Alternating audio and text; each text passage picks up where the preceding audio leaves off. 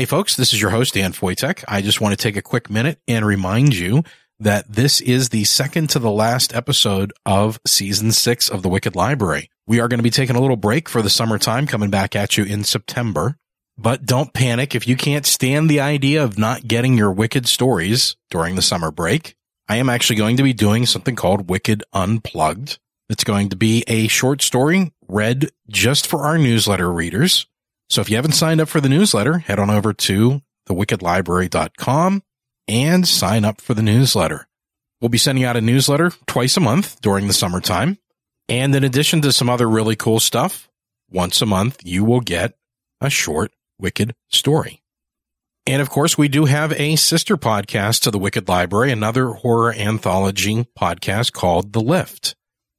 It is also a story podcast, and if you haven't checked it out yet, during the summer break would be a great time to sign up for The Lift over at iTunes or Stitcher, TuneIn Radio. You can go right to the website at victoriaslift.com. And there are 7 more episodes of that show left for the season.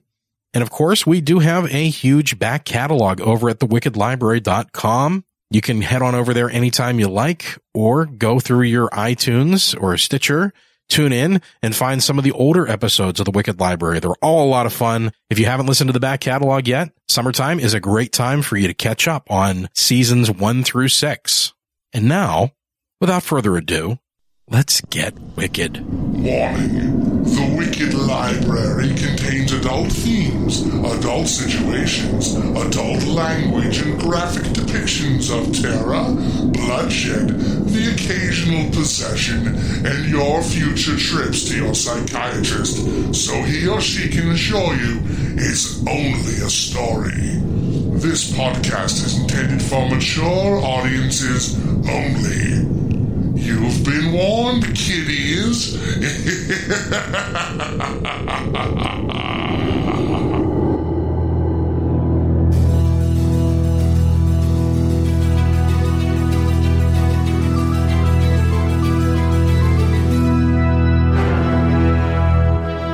Hello, kiddies. Have a seat and relax. I am your librarian. There's nothing to be afraid of, yet. Hold on to yourselves, boys and ghouls. This is going to be a dark ride. We'll leave the lights on for now. No talking.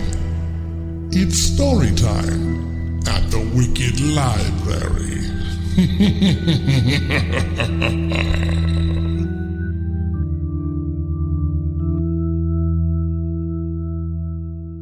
Tattershed Home. Signed in triplicate, the keys went from an unsmiling lawyer to the surprised and happy face of a long-lost great-nephew. A thing of modern myth. Willed a home. December 1st, 1923. To my dearest, I still cannot believe my luck, Grace. I cannot wait to move you and the boys. Can you believe it? A property of our own. It needs work, I cannot fib, but once you see it, Grace, you'll be in love just as I am. Of that I am certain. Everything is so fine. I feel like I have stepped into a wonderful fantasy, and I am in a ghost town model of the Plaza Hotel. Oh, darling, it is a beauty surpassing wonderful. There is even a tire swing in the backyard, and a creek running a short ways from the house. You will love it. We all will. If I could, I would thank my great-uncle Wilhelm, shake his hand beyond the grave. It really is more than we will ever need. However, we will have to work on filling the rooms with more children. It is a point I look forward to, second only to showing you our grand new home. Oh, darling. Oh, Grace, it is so large and so close to perfect. I know we will be happy forever. Love from afar, Winston. December 15th, 1923. Dear Mr. Hellestrom, I am in dire need of your services. I have mice, or rats, quite possibly something else, but I cannot find any signs. I need your expertise. If it is at all possible, I would appreciate a visit prior to Christmas. If not, have a Merry Christmas and a pleasant Eve of the New Year. I await your response. Winston P. Melville, Tattershed Home, West Winterbury. December 16th, 1923. To my dearest. Oh, my Grace, how I have missed you. How are the boys? I cannot believe it has been so long already. Time is moving by quickly. Tattershed is more work than I expected. And the folks at West Winterbury are a cool lot. I hope that it is the sight of an unfamiliar face that is keeping the chill in the air, and not something of reputation. Perhaps something of my deceased uncle. I should hope not. No matter. We will be happy here. My dear, I've been around now. The barn is in need of no more than a coat of red. We shall have ponies and horses, perhaps goats for milking. Everything here is moving along. There have been a few bumps, but nothing that need worry you. I have sent along 4 small packages within a parcel, 3 for the boys, and the one marked with a G is for you. Now, I know how you like to peek, my darling, my Grace, but these are gifts for Christmas. If I have to wait, then so do you. I am looking at my gift now, imagining what might be under the brown paper. I hope you have the tree up. I will be with you all in spirit, but there is far much to do here. I am excited to the utmost for your arrival. I miss you all. Balding tires rolled over the cracked asphalt into the small town of Trudeau. A boy looked up to his parents from the back seat. It was exciting times. Nothing good had happened to the DuPonts in a long while. A drinking problem had cost Shelley her spot at the high school, and Russ's position at the library hardly earned enough to keep the wolves outside from breaking down the door. Justin wasn't much better. He had fights at school, mostly since his mother lost her job. It was good to start over. We're going to have the entire home to ourselves. Imagine that, Justy, said Russ. Is it bigger than the apartment? Asked Justin. The boy was born in the summer of 1984, and in the year 1992, the family was on their way to their first house.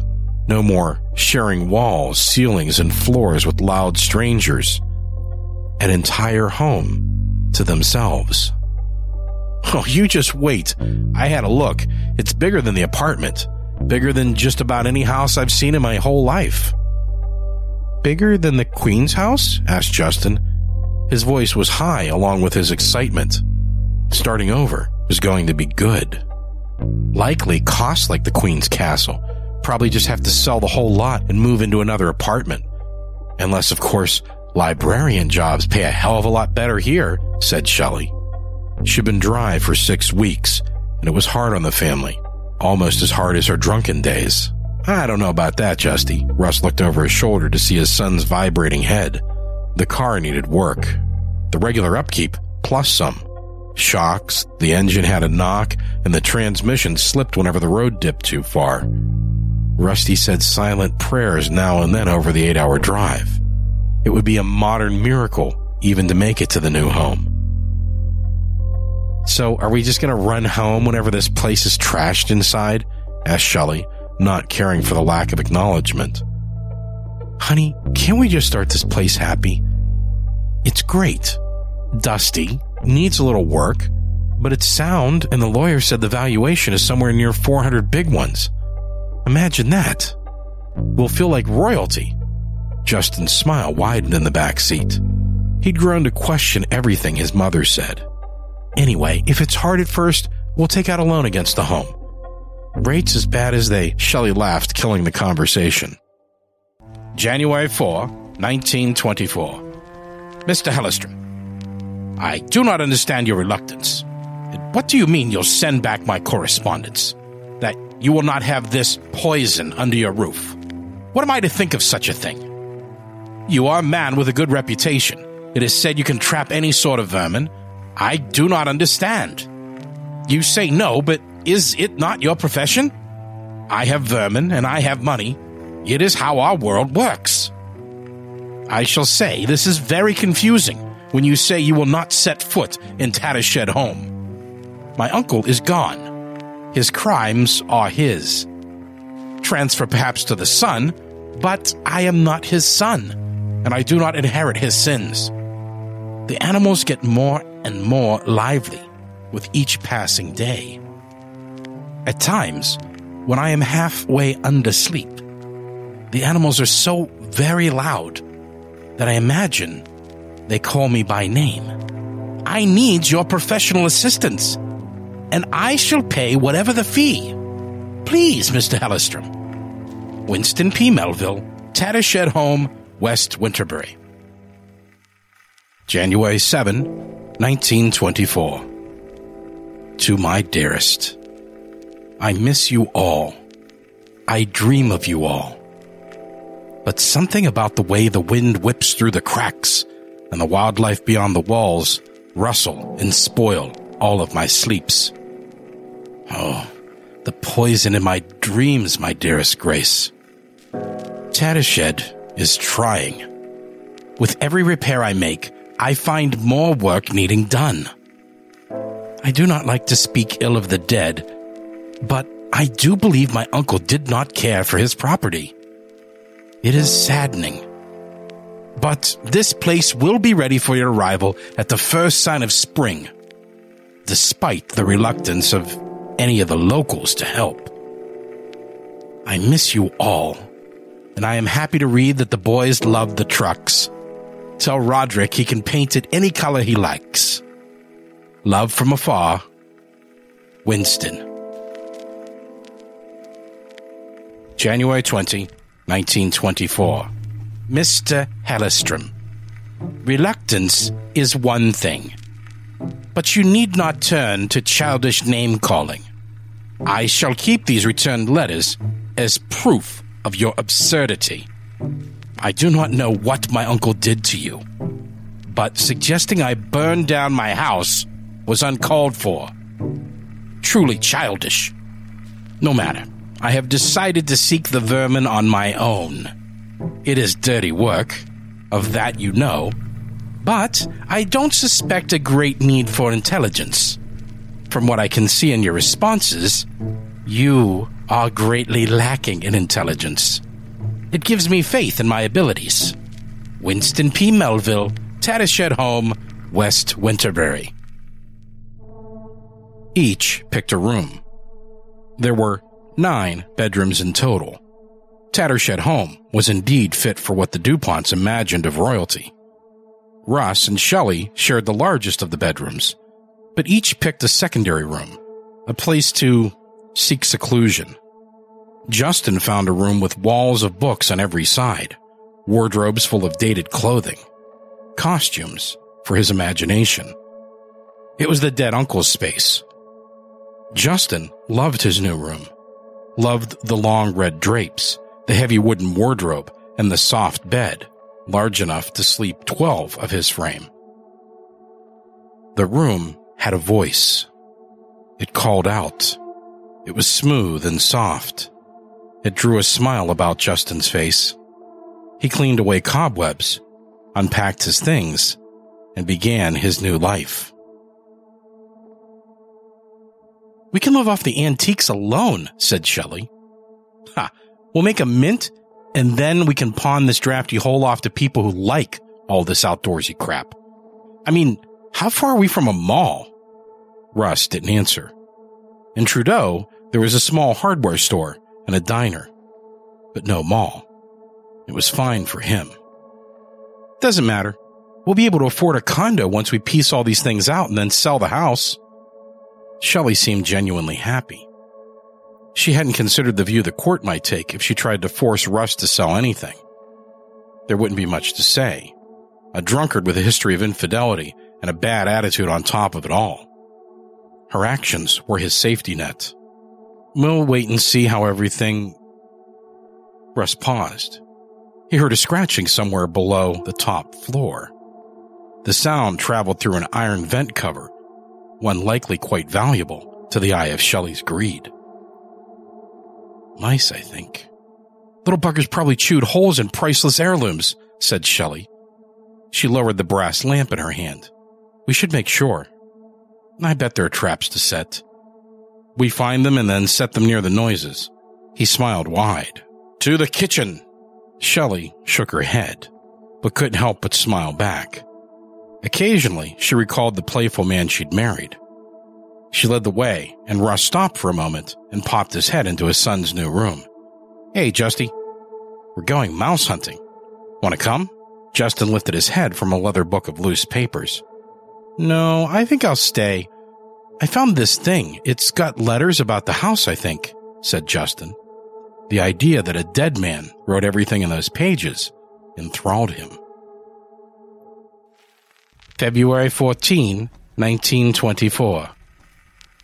To my Grace. My dearest. This place is really getting to me. I wish you were here. I am imagining things. I think it is the torment of the loneliness. I've been in search for the vermin for days, and have captured a goodly sum of mice and 2 rats. But the sound continues. I imagine it as voices. They speak my name. They beg me to come and join them.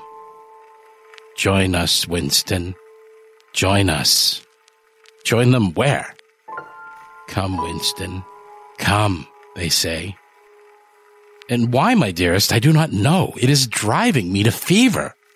I know once you arrive, you will at once clear my ills, and this will pass. I can hardly wait. Your love from afar, Winston. February 29, 1924. To my loving Grace. I know that you shall receive this much later, but happy leap day. I am not happy. For myself, without you, I feel helpless. Like a child afraid of the shadows in his closet. The animals speak, and I cannot keep them from my mind. I had quit my search early in February, thinking perhaps it was all part of my imagination, but they do not cease. And the vermin hunter refuses to visit and calls Tattershed Home the devil's pitch. He is but a simple bumpkin, but I do wish he'd come and settle my mind one way or the other. I feel my face cool, wondering if my fingers aren't aflame. I have called for a doctor, but my request has been refused. I have never heard of such a thing. My uncle must have been a true monster to these simple minds. The doctor has agreed to meet me in the church, all the way in West Winterbury.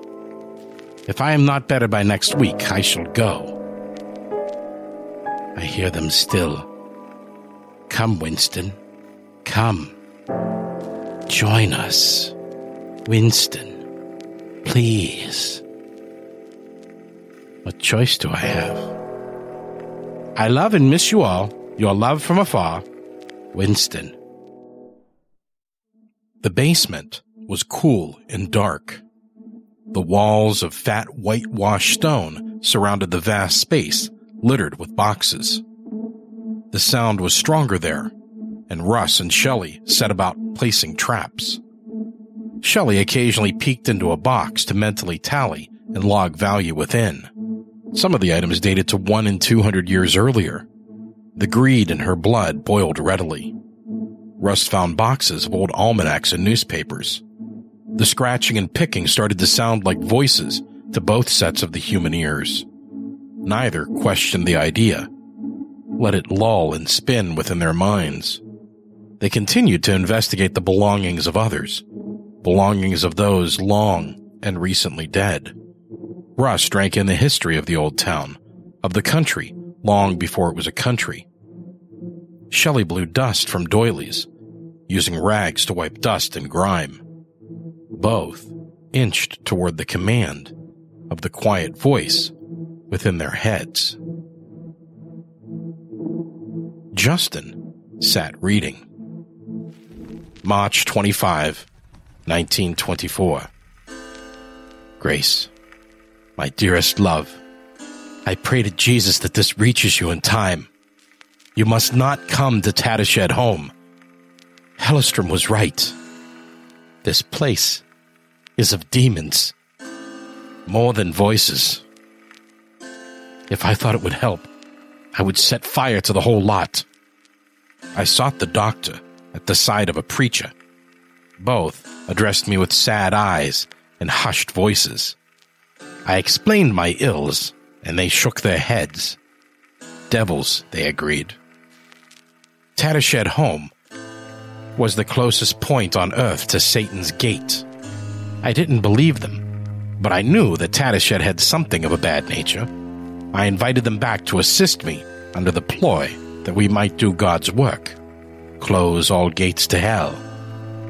The preacher, a man named Jacob, he could not deny it was his calling in life, soldier of God. The doctor, a tiny man with a clubbed foot named Mortimer, took an oath to save lives. And I had my team against the vermin and my insanity. Pistols and Bibles. Jacob carried a crucifix, wore a robe of gold gilding, a patchwork of religious symbols woven within. Once back at Tattershed Home, we listened to silence, and my heart fell. I knew I must be insane, those noises within my head. Oh, how I missed you at that moment. The floor shook, and we adjusted. I looked to the men. They felt it. I was not insane. I felt a brief bout of euphoria, but it waned. The problem was bigger than my mind. Floor shaking. The voices screamed into our minds. Join us.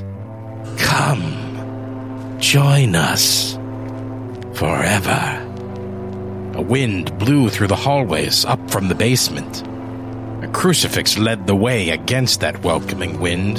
Jacob held tight behind his religion. There was a blinding light, but it beckoned. Do you understand? It wanted us to continue. The winds in our faces were a backdraft from flame. The lights, much the same.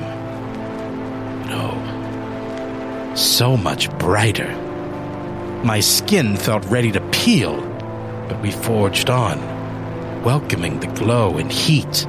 Down the stairs, I looked about a room so bright, seeing corners I had never seen.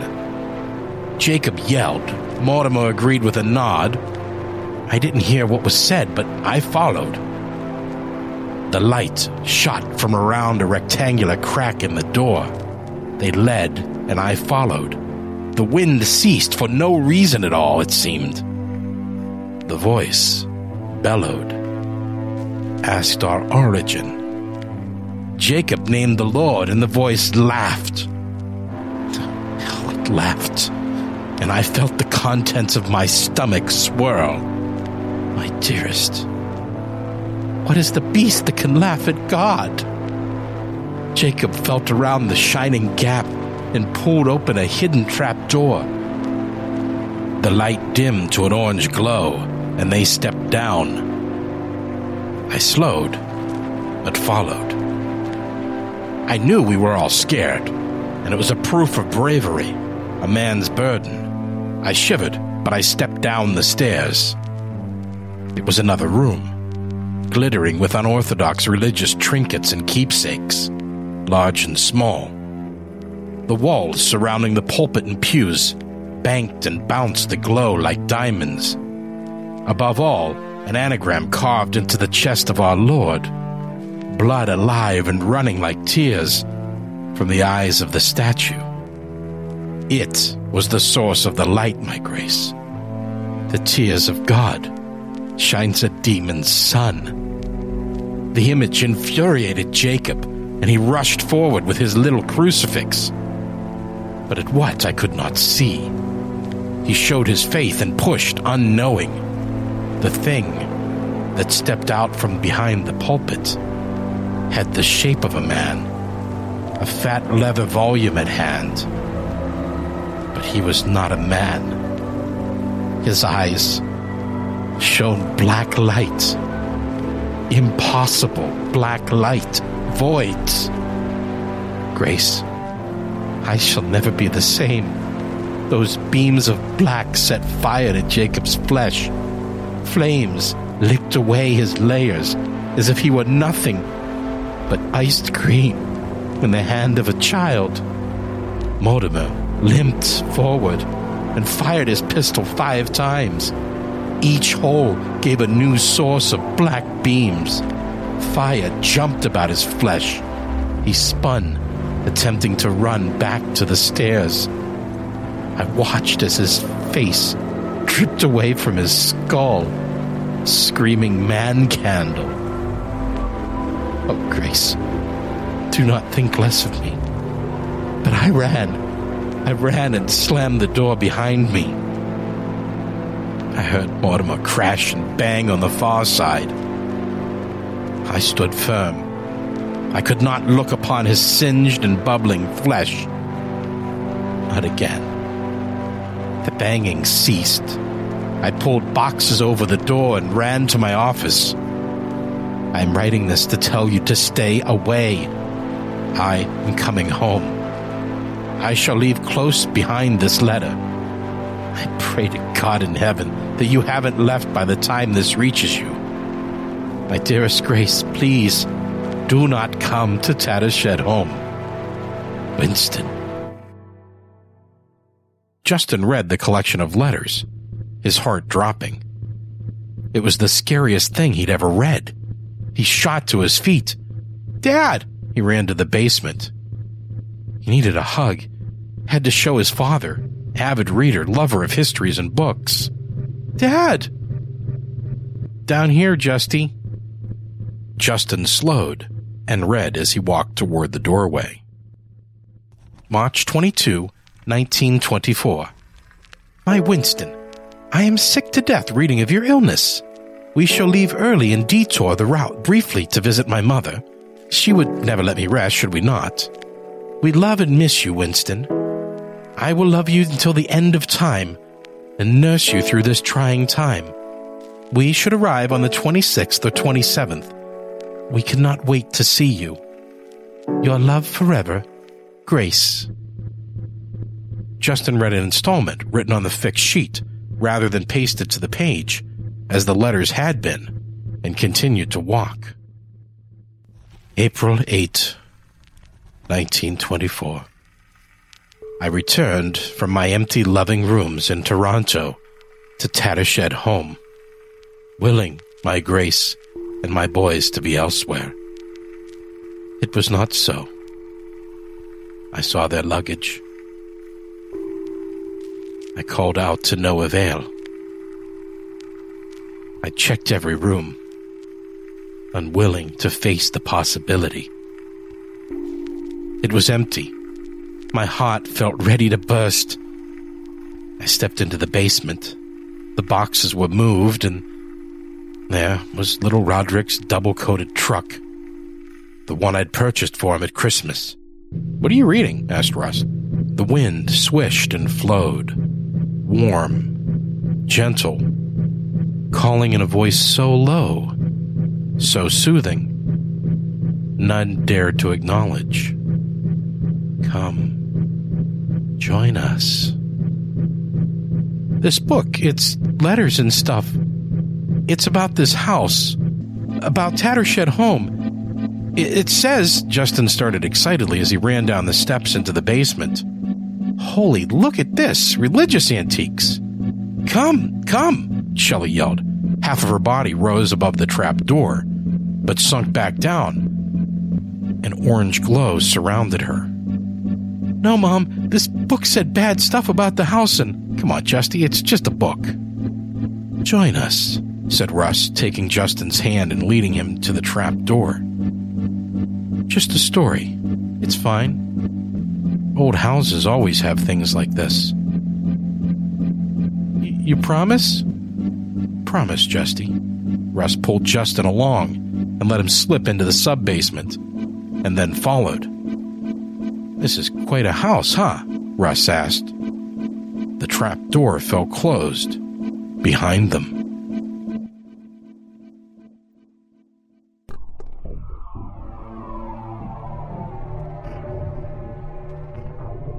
Stay tuned for a short Q&A with the author in just a moment.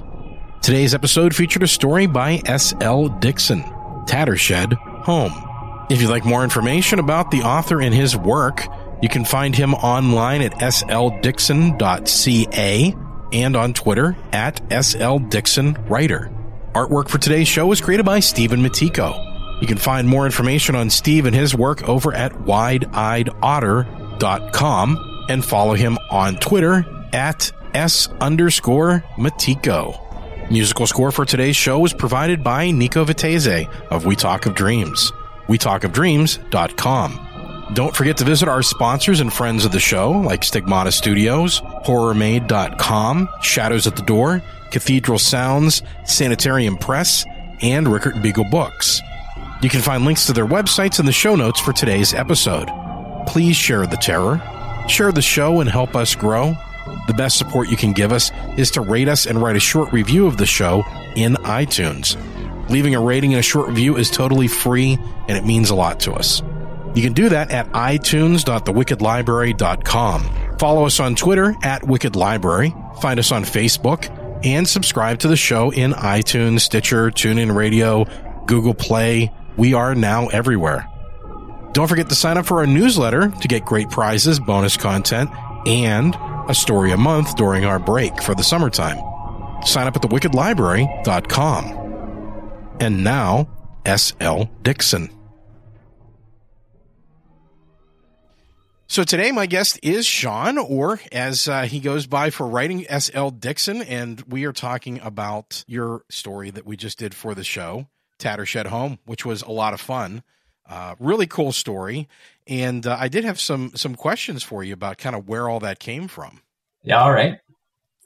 Well, it's an interesting story because you don't often see stories where the action takes place in different time periods. So the cool thing and the reason that I really wanted to do the story is I thought it was kind of unique because I think we've all read the stories before where it's just a series of letters, which is, I've always thought, kind of a clever way to tell a story. But you also intersperse in there kind of a modern day tale. So you're really dealing, I guess, with three different time periods because you have your main character in the letters showing up, taking over the ancestral home or the willed home, I guess. And so you're dealing with what happened originally whenever the original owner owned the home. And then you have the letters. So the reader starts to know a little more about what's going on. And I thought it was kind of clever when you get to the point where, the young boy is actually reading the letters, and that's basically, how the story is being told. It's kind of interspersed between the two. So was that kind of your first vision for it, or did it come and develop in a different way in the beginning? Well, originally, I guess I had an idea kind of with the letters in the old home, and then it just played out the way it played out. So that was pretty much there from the first draft. Then that's pretty cool. Well, I wouldn't say that. Like the first draft came along, and I had no real plan of how it was going to end, and then it came together for me. It's always cool when that happens. Yeah, definitely. I think the story usually turns out better if it's a natural progression rather than kind of a plotted scheme of sorts. Yeah, I find that a lot of times with short stories. Now, I mean, sometimes I'll find that the ending comes to me and it's kind of like a mystery as to how do you get there. But yeah, it's that natural progression. I think you're right, especially in a short story that, it has to feel almost like you're along for the ride and it's developing organically. Yeah, I don't know. And then when you get there, it's always a bit of a fun surprise. So do you find that you mostly write short stories? Have you written some long work or working on any longer works? Well, I actually kind of have to force myself to write more short stories, and I've pretty much committed myself to writing here. I live out kind of in a place without too many opportunities, so I pretty much spend all day, every day writing, and so I have to focus a bit on short stories because the process with long stories is a really long process, and you don't really get much out there.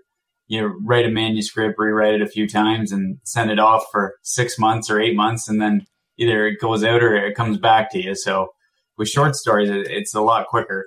Which do you enjoy more in terms of sitting down to write? When I first started a few years ago, I really liked the short story more because it was easier for me to sit down and write, say, 3,000 or 4,000 words over a sitting or two. Mm-hmm. And whereas now I kind of prefer sitting down writing and then having it stew for the rest of the day, and then I sit down and write again, and it just keeps going until finally the big reveal finally kicks in and I know what I'm doing. Yeah. But as far as the short stories go, I do enjoy them. It's just I don't know. There's a lot more to offer with characters in a really long work. Yeah, you get to explore a little bit more and really get to know those characters. Yeah, and with short stories, I find that's the first thing I trim, is the development that's unnecessary to know for the short story. Yeah. I've heard people describe short stories as a really good joke. It's obviously longer than that, but it usually has a punch, and it has that one kind of overall feeling that sticks with you after the story's gone. Yeah, whether the story, I find even if the story doesn't seem to have much going for it the whole time, as long as you get that punchline in at the end, yeah. I can really save a story. Right. Yeah, because you do kind of feel cheated if you get to the end of the story and you're like, oh, what?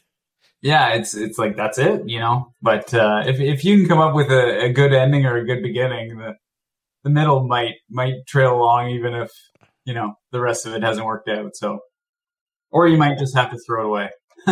Exactly. Sometimes you just have to decide that one was just for you. Yeah, that was an exercise. So what brought you into the world of writing?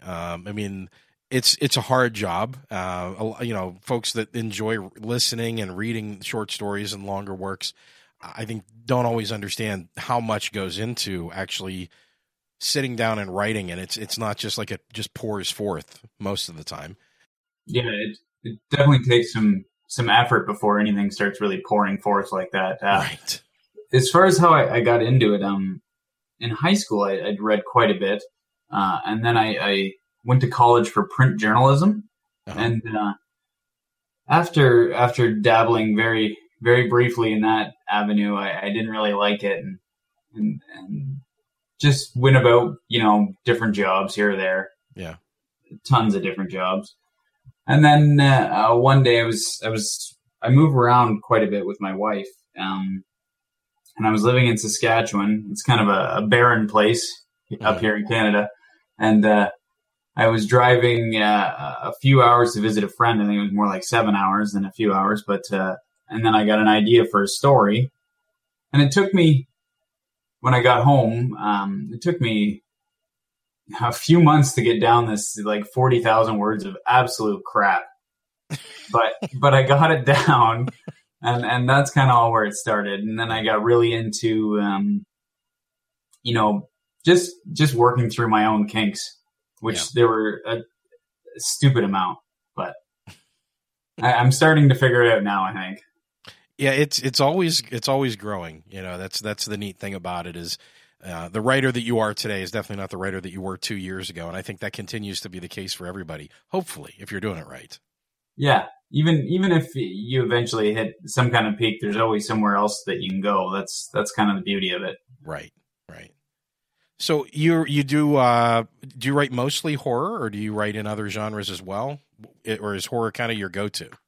Horror is kind of my natural, I don't know, state.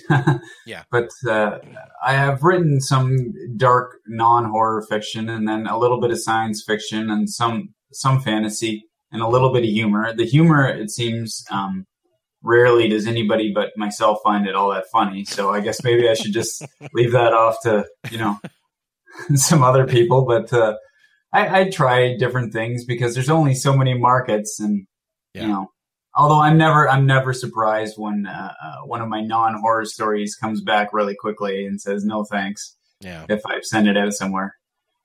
It's interesting how that happens. I mean, I've talked to quite a few different authors that are like, well, I didn't actually even know that I was a horror writer until I just started writing. And I was like, huh.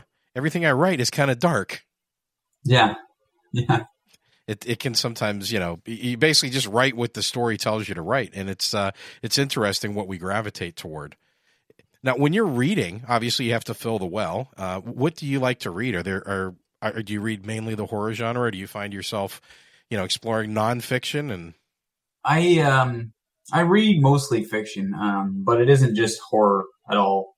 I read lots of different stuff. Just because even horror books, if I find the best place for actually inspiration is whatever I'm reading. And horror books kind of have the horror aspect of it built in by nature. Whereas, say, if I'm reading something literary and I get an idea of where a story might be going, even though it'll never go that way because it's not a horror book, that's something I might be able to work from in my own story somewhere along the lines if it ever comes back to me. But I also enjoy, a good humor story or just a coming of age story or love story, all those things, Not so much in the erotic fiction, but who knows where I might go in the future. Right. And you're right. It's interesting because I find myself doing that too whenever I'm reading something that's literary and it's definitely not horror. In the back of my mind, I'm like, well, what if this happened? Yeah. And I think that's probably the earmark of a horror writer is anytime we're watching something that's not horror, we're like, but now what's going to happen, right? Yeah, that's actually I have a book that's coming out this month. As I break into shill here, I have a book coming out this month, a novel that I sent it out several places, and it came back a couple times that that the reader thought it sounded like Stephen King's It. And when I'd written this, I'd never actually read Stephen King's It yet, and I hadn't seen the television production.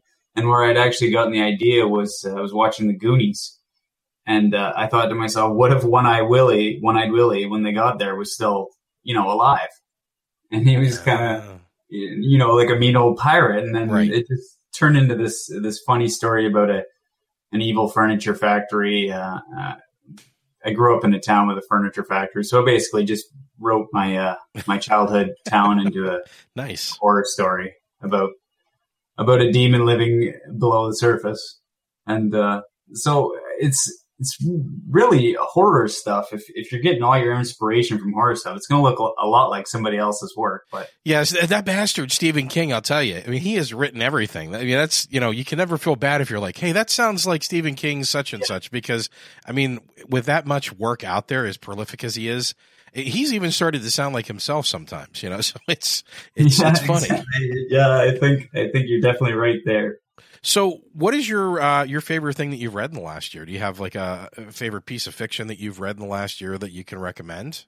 Well, I decided to write a haunted house story kind of thing. And I got thinking about how many times I've written a haunted house novel. Mm-hmm. And it's funny because this story that you read was kind of about a haunted house too. But I'd written this manuscript, and I decided I was gonna involve all the tropes that I could. So the one that really stuck out for me when I was reading was Hell House by Richard Matheson, and oh my goodness, was it ever good? Yeah, it's definitely good work. It was terrifying. It was awesome, just awesome. But then there was some other things there. I don't know. I read quite a bit that I really like. I think that's something that benefits me, is that I do like a lot of what I'm reading, and it makes it easier for me. That's the whole purpose, I think, of why we are so attracted to stories and storytelling and horror, is just the entertainment factor, and seeing ourselves in it, and hopefully as a writer you read something, you're like, I could do a better version of this type of thing. Yeah, I that happens sometimes, and it can, depending on how the month's going, you get going one way or the other. You're thinking, I could do a lot better than this. What the hell? And then other times you're just thinking, I would have gone this way with it. But right. So what rituals do you have when you're writing? You say you write pretty much all day long. Is there? So obviously you're treating it like a job. Is there a certain routine that you go through to kind of get yourself in the mindset and stepping away from it to come back with fresh ideas? How does that usually work for you? Actually, I don't, what I do is I get up and I dress and get my coffee and breakfast, and then I just sit down and I work as long as anything's happening. So, well, I shouldn't say that. Sometimes I'll force it, and then I'll come back the next day and I'll erase a bunch of what I wrote, or I'll erase it, once I get back to the editing stage. But usually it's around 4 or 5 hours as soon as I get up every day. And then I'll read for somewhere between 2 and 4 hours at nighttime. I've kind of cut off most of my social life and things like that, just to really focus here. Yeah. For the last few years. Well, that's awesome. Yeah. I mean, it sounds like you're being very productive and you're really kind of getting to know what your voice is. Yeah. It's gone fairly well lately. I think it's starting to pick up for me. So. Excellent. Yeah. So tell me a little bit about the novel that's coming out and any other work that you have going on that you'd like people to know about if they enjoyed today's story. Yeah. Okay. Well, I'll start with the short stuff. I wrote myself a little list because it's actually been a fairly busy little while here.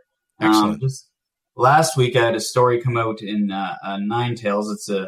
It's a digital magazine, and then today I had a story that actually came out that it took me years to finally figure out how it was to be written and how it went, and then finally packaged together properly, and that was in Wolves magazine.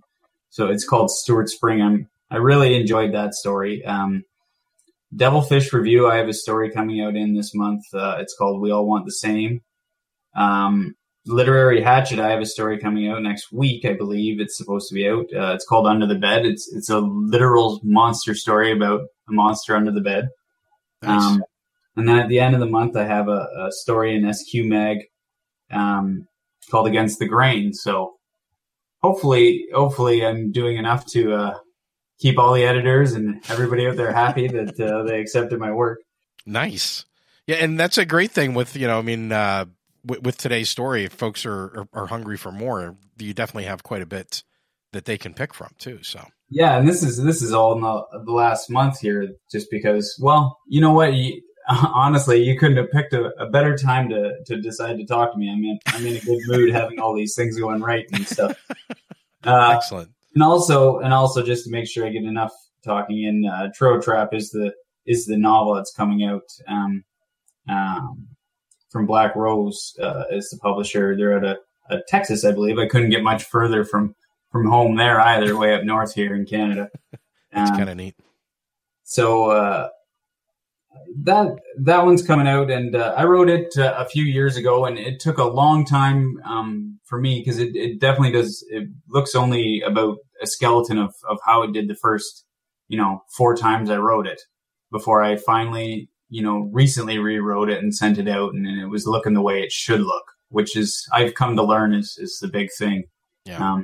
You get really anxious after you finish something and go through it, and then you start sending it out, and every time you get it back, you're a little annoyed that it came back if somebody doesn't like a story or whatever. But whenever you go back through it, you're kind of like, oh, well, now that I'm rereading it, it kind of makes sense. I missed this or that, or this could be better.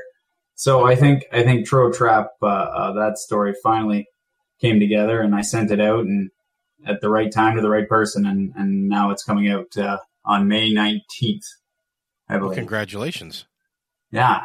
So it should be good. I'm working on another novel I've been talking to somebody, an editor about with. I don't want to jinx it, but it seems like such a fickle life. I've written so many now novels. I think I have 6 that are in the trunk as it is over the last 3 years. So I'm kind of swimming through them now and rewriting them and finding homes for them, which it's starting to come. So that's good. That's really cool. And, that's actually something that is kind of encouraging, I guess, because we have a lot of folks that listen to the show that are, just fans of the genre. They listen to be entertained, but there's also a lot of folks that listen that are writers or aspiring writers. And, I think that's really important that people realize, because it can definitely be very frustrating, a short story, but especially a long work like a novel, when you've worked through it or you've gotten 3/4 of the way through and you're just like, oh my God, what do I do with this? It's always encouraging, I think, to hear from someone who has finished them and had some success that, I had to rewrite it 4 times. I had to rewrite it 3 times. I had to rewrite it 6 times, that whenever you get to the end of that long marathon, you're just like, I'm exhausted, but here we go again. Yeah, that's the whole thing. Like I find with me, if I'm feeling an especially annoyed mood by some emails I've received or something involving it, and I'm I feel like I'm drowning in wherever this story might be going. It just go take a nap and come back at it, and you'll feel definitely better about it. Just even if you have to delete half a novel. I've actually written 2 novels that. When I went back to edit them, I was just like, you know what? That was just filling time. And they found the garbage box and I started something else. Well, that's cool. That's cool. So where can folks find your work and where can they interact with you if they want to ask you questions or, say they loved your story? Well, my website is www.sldixon.ca. And then on Twitter, I'm SL Dixon Writer. I don't have a Facebook page or anything. It's that's about it. I've been in lots of publications over the last 3 years, so it's all on my website there. That's perfect. All right, man. Well, I know it's Friday, and you said it's still middle of the day for you. I'm East Coast, so it's almost 7:00 here. So it's definitely beer 30. But I want to thank you very much for taking the time to sit down and talk with me, and and giving me the opportunity to share your story with the listeners. I know it's something they're going to love. I'm happy you liked it, and I'm excited to push it on everybody I know. Awesome. Well, we'll make that easy for you. All works read in this audio recording and associated music and artwork are copyright of their respective creators and may not be used in any form without their permission. Dramatic reading was performed by Daniel Foytek. That's me. The voice of the librarian was performed by Nelson W. Piles. The Wicked Library theme was written by Anthony Rosick and performed by Novus. This episode of The Wicked Library featured a custom score by Nico Vitese. Some of the incidental music in this episode was performed by Kevin MacLeod of Incompetech.com and used with his permission. Check the show notes for titles and credits. The Wicked Library is a Ninth Story Studios production. ninthstory.com. Producer, Daniel Foytek. Executive producer and creator, Nelson W. Piles. Music director, Nico Vitese. Art director, Stephen Matiko. Full show notes with links and artwork can be found at thewickedlibrary.com/625. Until next time, this has been Daniel Foytek. Go ahead, leave the lights on. It makes it a lot easier to get down the stairs to the basement.